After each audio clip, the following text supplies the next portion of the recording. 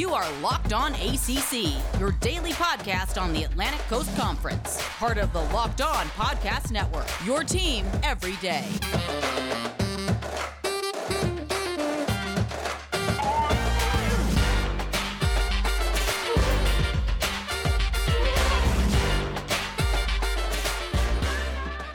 What's up, everybody, and welcome to Monday edition of Locked On ACC. I'm Candace Cooper, and I'm here with Locked On Wolfpack host Kenton Gibbs as we gear up for another exciting week to talk all things ACC. Make sure you guys know that protein bar, Built Bar, is the best tasting protein bar ever. Go to BuiltBar.com and use promo code LOCKEDON to get 15% off your next order. And use promo code, LOCKED15. There we go. We've upgraded here, start of a new week. Now, Kenton Gibbs, welcome back. I'm so glad, we went through 1 week. People were a little excited. Got a lot of talk about the NFL draft. And now we are breaking down some football schedules. We're talking about 2020 and then what's ahead for 2021. And we're going to throw things off. So you don't have to do all things NC State. We're going to throw some different teams at you today. Are you prepped and ready? Oh, absolutely. Absolutely. The two teams that we're discussing, NC State played both of them last year, and the games in which they played against NC State, I believe, were indicative of who they were last year, as well as who they may be going forward. Right. So we have two really good teams who we're going to talk about today. That's Pittsburgh and Georgia Tech. Pittsburgh having a very great NFL draft class, the most out of any other team in the ACC. And surprisingly enough, Georgia Tech as well had some guys make it. So we're going to talk about the 2020 season, give a little overview and what's to come. What are people looking forward to come 2021? It's going to be exciting times, right? Because there's a lot of room for growth for both squads. So let's start with Pittsburgh. The Pittsburgh Panthers finished last season 6-5 overall, 5-5 in the conference, and ended on a high with a W against Georgia Tech, ironically, so one team we'll talk about in a little bit. But it was a season certainly of ups and downs. Coach Narduzzi was trying to figure out just who this squad was. There were a lot of games where there were times it seemed as if Pitt was getting it together, specifically looking towards the Syracuse and Louisville games. But then they would take tough losses against NC State, Boston College, Miami, Notre Dame, and even a big loss to Clemson, although everyone seems to be losing in very, very big deficits to Clemson. But overall, what were your thoughts towards the Pittsburgh team? Because I was shocked that they had 6 guys go to the draft, but apparently they've had some dogs that just couldn't get together as a squad. I mean, a large part of the reason why they had so many guys drafted up front, they've been absolutely amazing. That team is a team that has taken on the head coach's identity. Pat Narduzzi was a great defensive coordinator at Michigan State for many years. And in his first head coaching shot, all he's done is develop defensive talent, identify defensive talent at an extremely high level. However, there are 3 phases to the game. Right. It's not just defense, defense, and defense. It's offense, defense, and special teams. With that being said, offensively, Kenny Pickett just didn't get it done last year for a multitude of reasons. He got banged up a little bit. They couldn't run the ball, which is surprising from a Pat Narduzzi-led team. Pat Narduzzi-led teams, it's all about the trenches. And if you got some war daddies in the trenches, you should be able to run the ball. They unfortunately were not.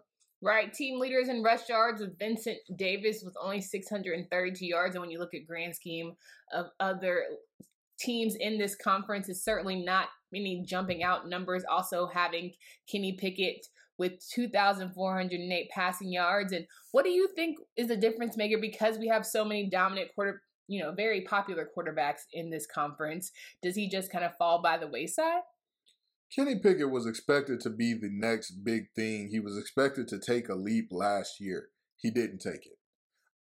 Fortunately for Pitt, they have a situation where you're looking at that guy who was supposed to be the guy now coming back, now being pissed off and motivated. He has so much money to gain in this last year because he lost a lot in the past year. So basically, this team is going to depend on him going forward. But even last year, the team win as he went. They didn't win a game in which he missed. They had a tough time of looking competitive when Kenny Pickett wasn't out there. Yeah, and I think that having the help of Jordan Addison will certainly be something that brings Kenny Pickett more on the landscape. He was an up and coming receiver that, of course, you always do better when your playmakers do better. And he being an All-American candidate and just figuring out his way, certainly going to make for a better sophomore campaign. But overall, like you mentioned, Coach Narduzzi is all about his defense, and it certainly came on display with the guys that ended up going to the draft. But I also want to mention some key guys who were leading in tackles: Damar Hamlin, who led in sacks, Patrick Jones, and then you have Paris Ford in interceptions. Talk about their defense a little bit. What impressed you, maybe, and what are some things that, still trying to figure out as a program and need to get right? Pat Jones opted out about halfway through the season. Pat Jones was by far their best player. Not their best defender. He was their best player by a decent stretch. And with him opting out, the defense kind of fell apart at times, which, again, it's understandable because he was a force when he was out there. The front that they had last year, even without Patrick Jones, was still good. They were no joke. They were nothing to scoff at.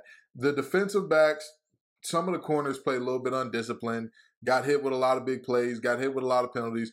Paris Ford was a bright spot in that aspect. But all in all, that was a solid defense for the most part up until Patrick Jones decided, I've made my money, I'm done here.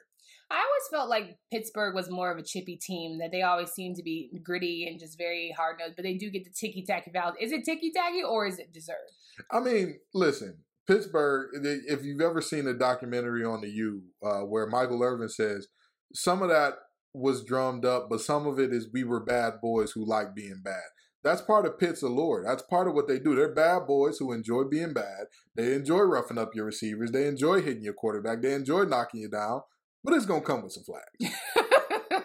It's definitely going to come with some flags and some repercussions. And I definitely think, as a player, I would love to hear your side of it. When you're not exactly the ones who are on top, you kind of just still want to make your presence known. And it seems to be what Pitt's energy is, despite, losing some close ones and then, losing others that were definitely not even in the game. Pitt just wanted to make sure you knew and you felt them almost every single play. I understand that, and I understand physicality. I love physicality. I love, whatever's going on, I'm going to hit you in the mouth. But the thing is, you have to play with a controlled fire. You have to play with a controlled rate. What does it mean to hit somebody in the mouth if that takes them from, you get a huge sack, but you grab the quarterback's face mask. So instead of it being 4th and 15, now it's 1st and 10, and they get 15 yards out of the deal. But I'm all for it. I'm all for physicality. I'm all for chippy. I'm all for playing with an edge. You have to control it. I would say the NC State-Pittsburgh game was probably the one where I saw most chippiness and most intensity, throughout the season last year. Yeah, I believe that was Pitt's best chance to beat a quality team last year.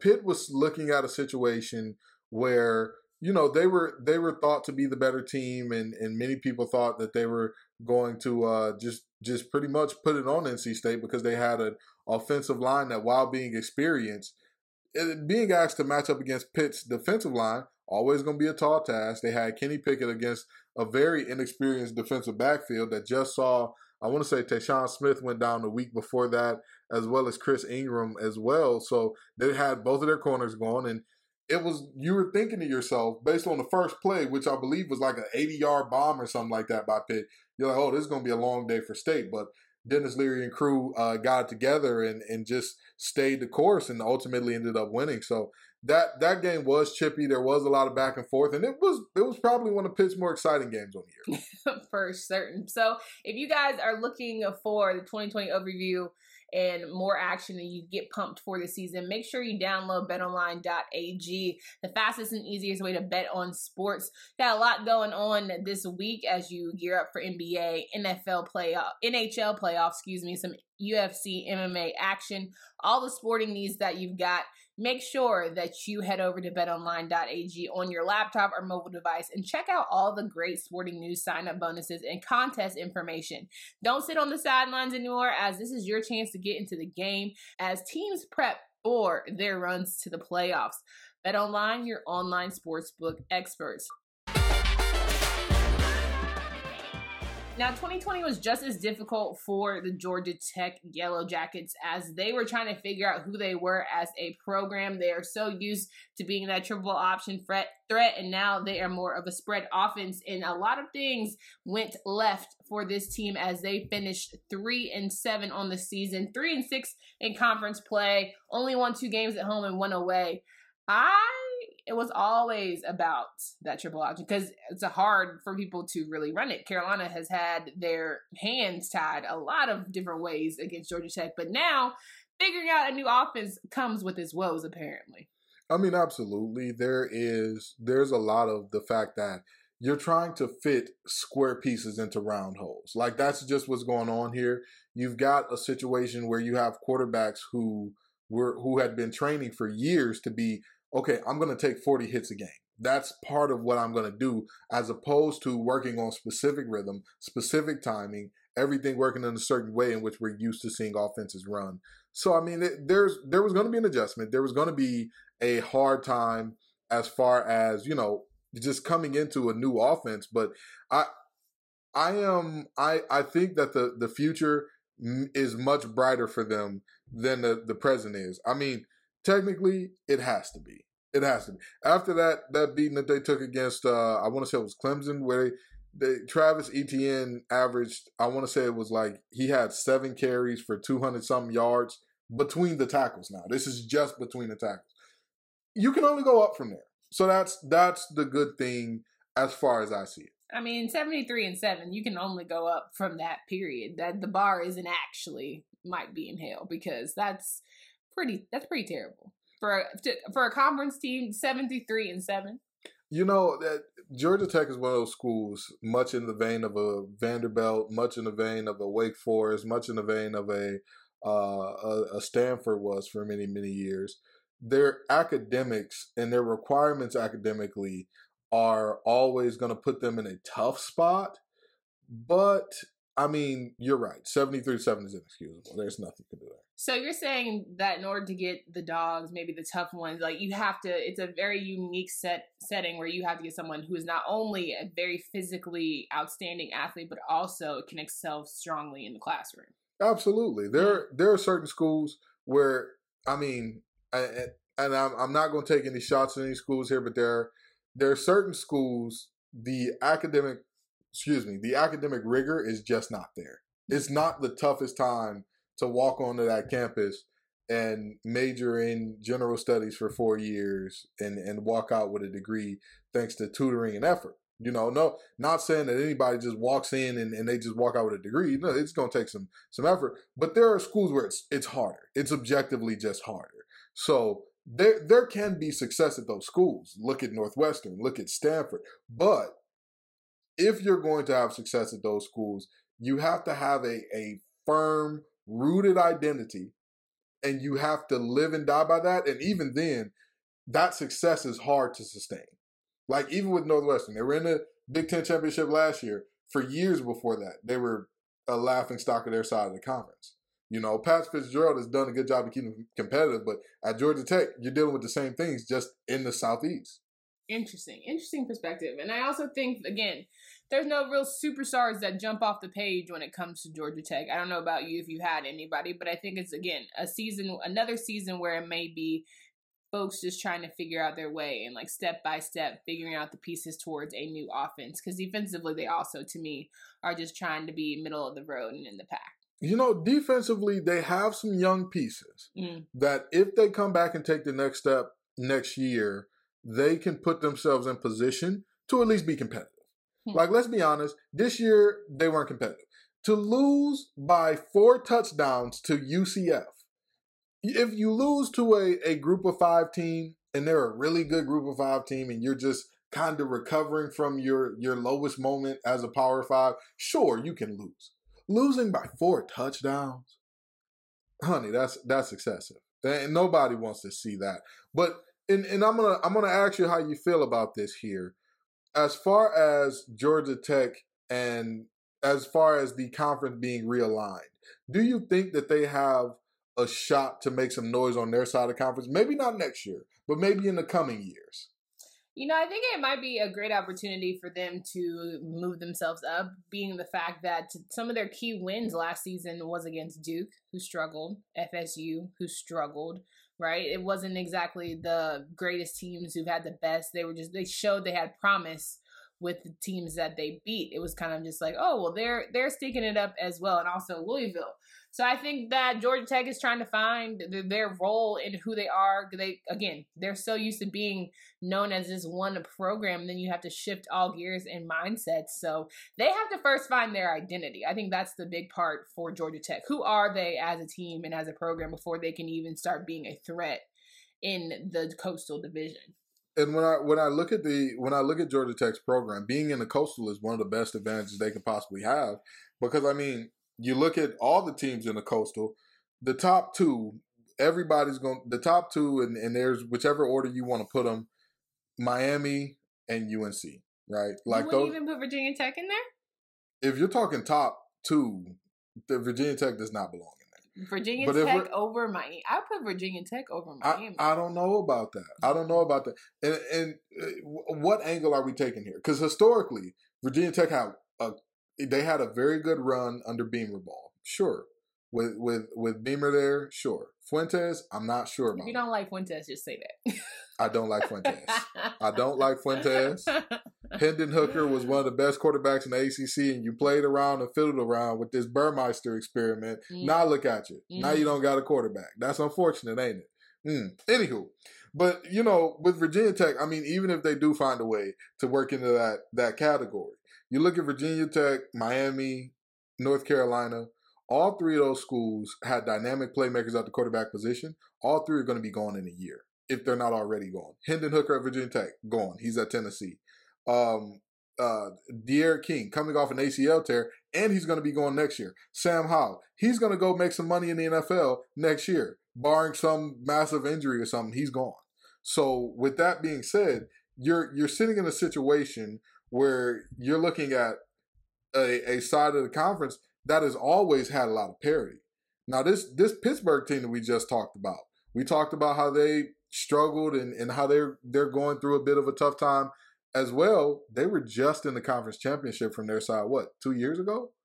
2-3 years ago. So we could have an ACC conference conversation or championship kind of atmosphere conversation if we want to, because it seems to be Clemson to everybody else and just who might just push out a good season by the end of it. But before we get to 2021 season predictions and kind of how both these teams will fall in the division, I want to remind you guys to hit up Built Bar, the best tasting protein bar ever, with 18 amazing flavors that are 100% covered in chocolate. Built Bar is even more delicious.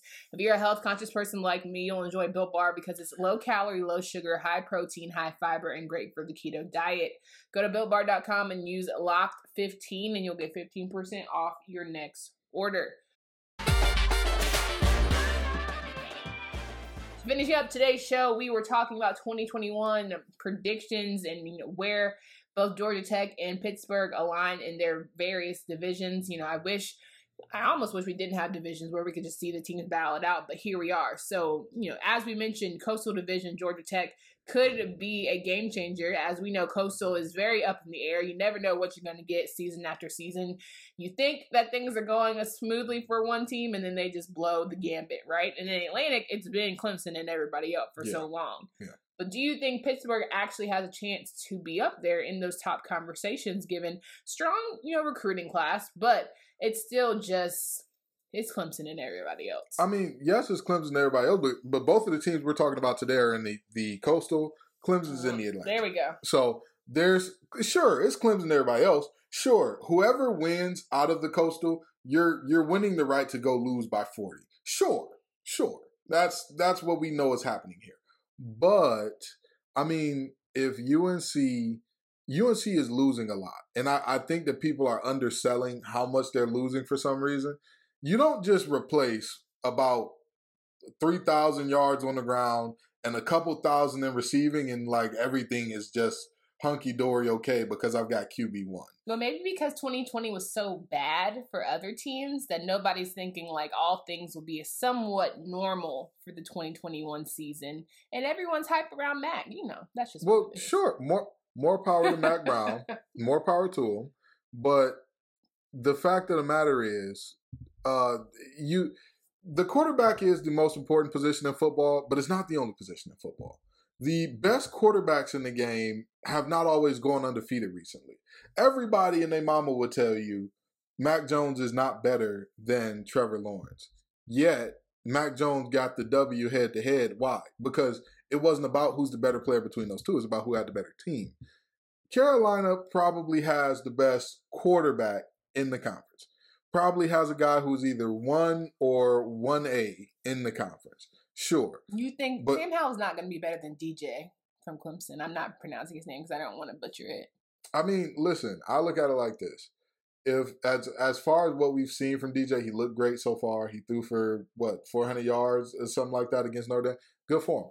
But my whole point here is that quarterback ain't the only position. Regardless of how good your quarterback is, you've still got to do all the other things in the game, right? And all that Pittsburgh is losing too much, I believe, on the defensive end to compete next year. Georgia Tech, they're young. They were bad last year, but being bad is sometimes part of the process. Everybody gets too in love with microwave success in today's society. Sometimes you got to cook it on the stove. You can't cook oxtails in the microwave. You got to boil them things for a couple hours, almost a day's worth of boiling before those oxtails are good and ready. So that may be what Georgia Tech has cooking up. Maybe Georgia Tech continues to be a laughingstock. I don't know. Pittsburgh, however, last year was their best shot to me. They had a ton of NFL talent on defense, a good offense, as good of an offense as I think they'll have for the next few years, and they just couldn't get it done. So, talking about wrapping up Pittsburgh here, you don't think Kenny Pickett is going to be able to improve anything offensively for the Panthers? You know what? I'll tell you this. Jordan Addison might he's going to have a breakout year, and you say... Not only Jordan Addison, okay, he's going to need help from that backfield as well. In the words of the Beatles, I get by with a little help from my friends. He's going to need his friends to show up big time to get this Pittsburgh offense rolling. And defensively, if they can be anywhere near what their potential was last year with all those draft picks on defense, I think they'll be all right. Well, nobody's going to opt out the same way that they did last year. Oh, no. So it's going to be so much different. You're going to have full body, all things considered. Nobody's going to opt out, but Patrick Jones Jr. ain't walking through that door. Like, he's gone. He's walking through the doors in Minnesota now. Yeah. So, I mean, they lost a lot of really good pieces. And the idea is very simple. The front end affects the back end more than the back end affects the front end. So what does that mean? The pass rushers, they're what sets the tone for the defense. The big boys up front, how well do you stop the run? How well do you get to the quarterback? They lost a ton up front. So it's Narduzzi's specialty, but we'll see. The battle of the trenches. And from Georgia Tech side, they have 2 strong games to start out the season between Northern Illinois and Kennesaw State. And then they go right into the heavy hitters with Clemson, North Carolina. Then we got Pitt right back to back. I say Georgia Tech's putting themselves in a quite of a pickle, right? You don't really know who your team is against a North Illinois and Kennesaw State. You're going to really know who your team is. Maybe some revenge. We don't want the 73-7 outcome as we did last season, so we're going to go hard. But I tell you what, if Georgia Tech can compete with Clemson that third game of the season, it might be an interesting finish for them in the Coastal. Anybody who says there are no moral victories is a liar. If they lose that game, if Georgia Tech loses this game by single digits, that will be the biggest win. Carolina should be worried. Carolina should absolutely. Be worried. Okay. Absolutely. Carolina should be shaking in their boots getting ready for what Georgia Tech is bringing. They got a defensive end. I want to say it's number 5 or 7. I can't remember the young man's name. He was very impactful as a freshman. He's going to be he's probably going to be the undisputed leader of this defense. If he can show up and make this team, him and Jeff Sims on the offensive end, if they can will this team, and who knows if Jeff Sims is even going to be the starter, but that's another story for another time. If they can will this team to a competitive game against Clemson, I would be worried if I was the rest of the Coastal, because I don't think anybody else in the Coastal can compete with Clemson. I don't think anybody else in the Coastal can compete with them.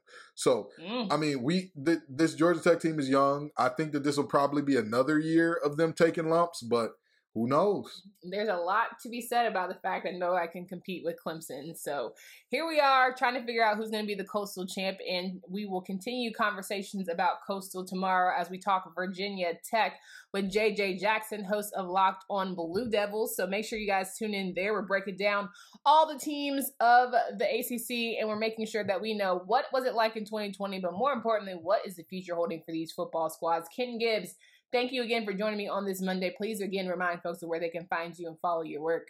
First of all, always great to be here. Second of all, TGIF_Kenton on Twitter. You can find me at LO_Wolfpack on Twitter or Locked on Wolfpack, wherever you're listening to this podcast.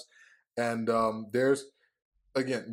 we have a good old time every time that me and Candace get to link up. So keep on listening, liking, subscribing, and sharing, and we'll keep bringing you great content. Absolutely. And make sure you guys tune in to Locked On Today podcast. If you're looking for sports news and needs about every single major sporting event, you can get that for under 20 minutes. So it gives you the quick hits, the top stories of the day. Follow Peter Rukowski, who gives you that. It's available anywhere you download podcasts. For Candace Cooper, for Ken Gibbs, we hope you guys have a happy Monday. And until next time. You are Locked On ACC, your daily podcast on the Atlantic Coast Conference. Part of the Locked On Podcast Network, your team every day.